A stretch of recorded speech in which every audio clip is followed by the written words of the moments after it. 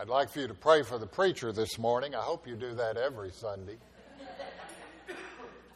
We're reading passages about the Holy Spirit this fall, and the Holy Spirit is simply a particularly difficult part of Scripture to get a hold of.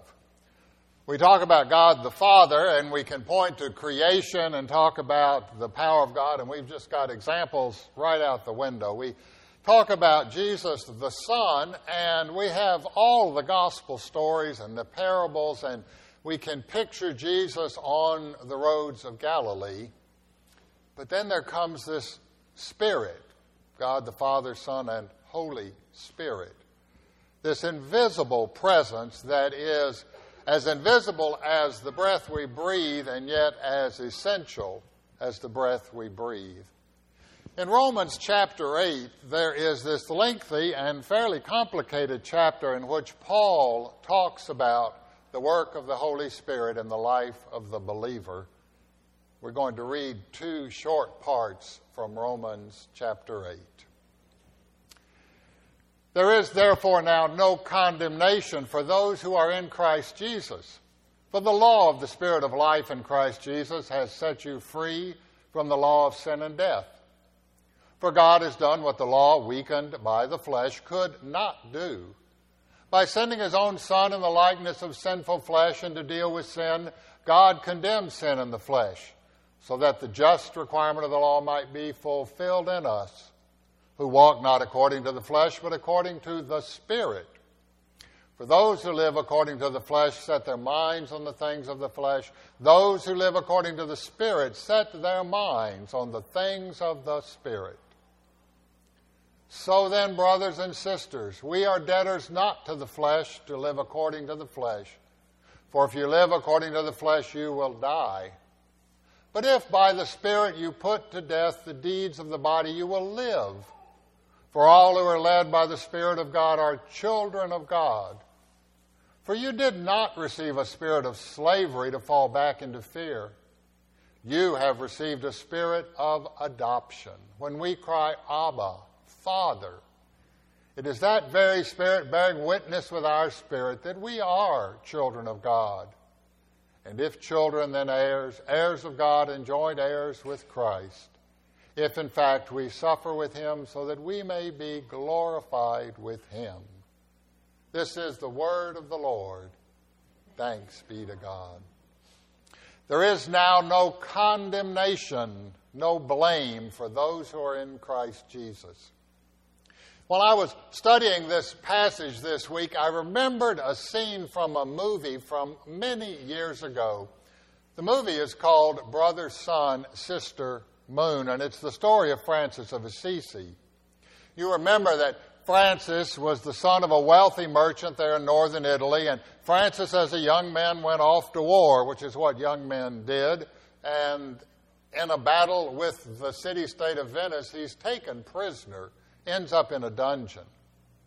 And there in the dungeon, he has this powerful experience of the love of God and the living presence of Christ. And he comes out of that prison changed, and for the rest of his life, he seeks in an incredibly simple way to follow Jesus. Well, in the movie, there is this scene where the monk from up in the north has been ordered to come to Rome to meet the Pope because people are talking about this Francis, and some people are actually beginning to go and follow Francis. And the Pope wants to check this out. And in this scene, Francis comes into this incredible, glorious room in St. Peter's with paintings everywhere and gold and silver and bright lights and glitter. And Francis is in this beat-up old robe that's sort of moth-eaten and dirty at the elbows. He's got a piece of rope for a belt. He's barefoot. And he comes into St. Peter's Cathedral with a few of his followers. And there on the throne, there's no other way to describe it, on the throne sits the Pope, the most powerful man in the church, the most powerful leader in all of Europe. And the Pope is sitting on the throne under this huge gold cape that seems to weigh a ton. And he's sitting there, And his eyes are glazed over. He's been sitting all day listening to people come in and beg him for things, and he blesses them, and they go their way. And next to the Pope are these incredibly self-important bishops, because they are guarding the most important man in Europe. And Francis and the brothers come in, and they kneel before the Pope. And the Pope stands up. And you can tell from the bishops around him, the Pope doesn't stand up for anybody. The Pope stands up, and he shuffles off this great heavy cape, and he walks over and he takes Francis by the hand and lifts him up. And they begin to talk softly, and Francis begins to tell the Pope about his life of simplicity, of loving God and being grateful for all the beauty of creation and their work with the lepers and the beggars, and tell them the stories of Jesus wherever they go. And as Francis talks, the Pope's face lights up. His eyes shine, his face is bright, he has this beautiful smile on his face as he listens to Francis and sort of pats his hand. Well, after a few minutes, the bishops come and they physically take the Pope and they pull him back to his seat.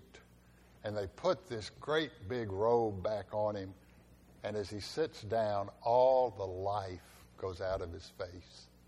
And as Francis leaves, the Pope is sitting there like death warmed over.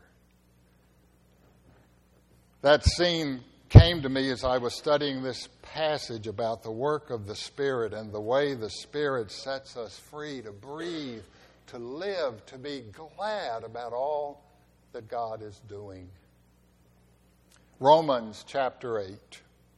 It's one of the most glorious passages in the New Testament, and it comes right in the middle of this lengthy and difficult letter to the Romans, written by Paul to Christians over there in Italy, in Rome, Christians who were raised as Jews and are now followers of the Messiah, Jesus.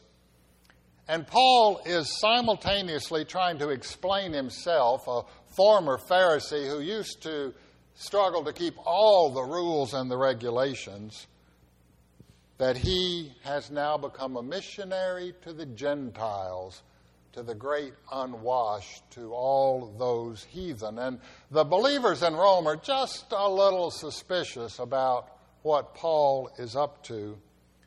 And Paul is trying to explain the glorious good news that he has come to believe, that God is for us and not against us. That there is this incredible gift in Jesus that no rule or law or bargain can equal. Paul is trying to get his readers to loosen up and live and quit keeping score on everybody else. Someone has described Presbyterians as people who are worried that somebody else is having fun somewhere. Paul wants them to be joyful and not anxious, to be grateful for what God is doing, and not uptight that somebody else may not be doing right. Romans 8, right in the middle of this long discussion about God's work in Jesus Christ, Paul sums up the mysterious work of the Spirit. The Spirit at life at work in our dying bodies. The Spirit of freedom at work against our chained to selfishness. The heart of sin in Scripture is that we really want the world to revolve around us. The heart of sin is that we really want to be the one on the throne, the one in charge, and the one who calls the shots. And we're just not really sure we want anybody else doing that, even the Almighty. Paul says the Holy Spirit has come to breathe life in us, to help us put down the anxiety that things are not going the way we want. And if you back up into chapter 7, there is this moment of confession. There is this psychology of Paul in the first century. He describes his own experience. He says, every time I try to do things right, every time I get things lined up and exactly know what my to-do list, something falls through. Something is out of my control. Something messes up. And there I am, a slave to sin, captured by my own mistakes. No matter how hard I try to do good, something bad will happen. Woe is me, who will save me from this body of death? That's what chapter 7 says. And then Paul says, wretched man that I am, who will rescue me from this body? Thanks be to God through our Lord Jesus Christ. There is now no condemnation. There is now no judgment. There is no punishment, no fine, no penalty, no probation period for those who are leaning on Jesus. There is no measuring up to the gospel of God's love. This comes as what we call gospel, an announcement. A drowning person does not decide to save himself. A drowning person calls out and hopes the lifeguard is watching. A slave does not wake up one morning and say, I'm tired of this slavery stuff. I think I will set myself free today. No, the slave waits for someone else to announce and enforce the Emancipation Proclamation. A person who is dead does not say, I've had enough of this, I think I will get up. He or she waits for resurrection. Paul says there is another who is doing just this. The work of God's Holy Spirit comes to make us alive where we were dead, free where we were enslaved, adopted into a family where we were caught in our aloneness. The Bible is not a self-help book. The Christian religion is not a do-it-yourself religion to clean up your act so that when finally we stand before the living God, we can show God a list of the good we did and sort of prove that God made a good decision to let us in. It is not a self-help book. It is the announcement of this incredible mystery that God has decided in Jesus to make us welcome, to make us alive, to let us breathe. Last week I asked you to think back. I asked you to remember that time when Jesus became real to you. I asked you to remember that time when Jesus went from being a character in stories that were told to being a living relationship in your own life, a living experience. As you call that memory up, I'm guessing that there are people who loved you and people who talked with you and people who showed you by their welcome that you mattered. It may have happened in a youth group, perhaps at a church camp, where Jesus moved from being a story to being a living presence. Maybe it was in a Bible study, a small group Bible study in your dorm or in your neighborhood. Perhaps you were sitting in a sanctuary, just showing up like you were used to doing. People around you singing, reading. And there came this moment of awe, this moment of living breath. Like someone in a dark room who turned a light on for you. Like someone in a locked room who opened the door for you. Jesus comes in his mercy to find us. This is not about us getting our act together, but about breathing in the gift, the breath. Bishop Irenaeus in the 2nd century A.D. said, a person fully alive is the glory of God. A person fully alive glorifies God. There are 2 reasons we're reading these Holy Spirit passages this fall. The first reason we're studying the work of the Spirit is so that we may be more open, more available, more grateful for the help that God gives us day by day.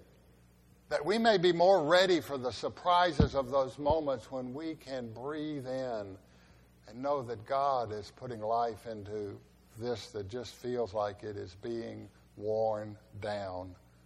Paul calls it this body of death, this body of futility. Think of all the phrases that we have to describe futility. First you struggle, then you die. 2 things are certain, death and taxes. Even Solomon, way back in Ecclesiastes, Solomon, the most powerful man in the kingdom, says, The lion, the king of the beasts, and the dog have the same end. They die. We're reading about the Holy Spirit that we may be more open to the life-giving presence that it is work among us. There is now no condemnation, no blame for those who are in Christ Jesus, for God has decided to be for us.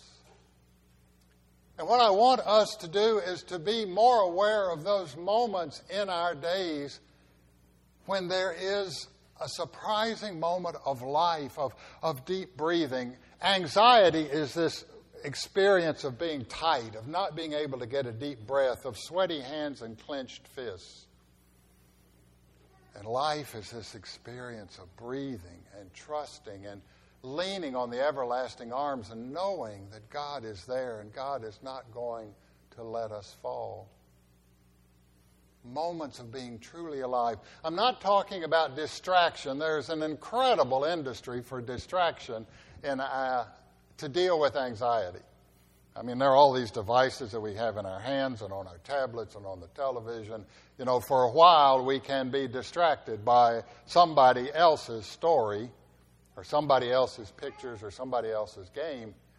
And one of the clues to the fact that it's a distraction is that when you finish and close it up, the anxiety is still there. You just turned away for a little bit. The experience that brings life to us makes us feel a little more full, a little more grounded, a little more trusting that we are not on our own and we are not forgotten. We're reading about these passages of the Spirit that we may be more open to the moments that God is there for us. The second reason we're reading about the Spirit this fall is that we're in a time of major transformation in the life of this congregation. Transform FPC through small group meetings and team meetings, through praying and planning sessions. We seek as a congregation to be more available, more open, more grateful for God's life-giving Spirit, to be more generous with the life that God has given us. It's sad that we Presbyterians too often are known for being people of rules and regulations and policy, instead of being known as joyful, Spirit-filled believers. My prayer is that by reading these passages week by week and by asking for this Spirit to make our ministry alive and lively, that God will answer that prayer. Like that Pope in the movie scene, I want us to stand up and to shed the heavy robe of routine and regulation and boredom, and to breathe in the life-giving presence and the joy of following Jesus, to be more alive. We are here for the love of God. We are here because of the welcome of Jesus. We are here due to the life and the liveliness of the Spirit. People who are fully alive, they are the glory and the joy of God. Let us be those people. Thanks be to God.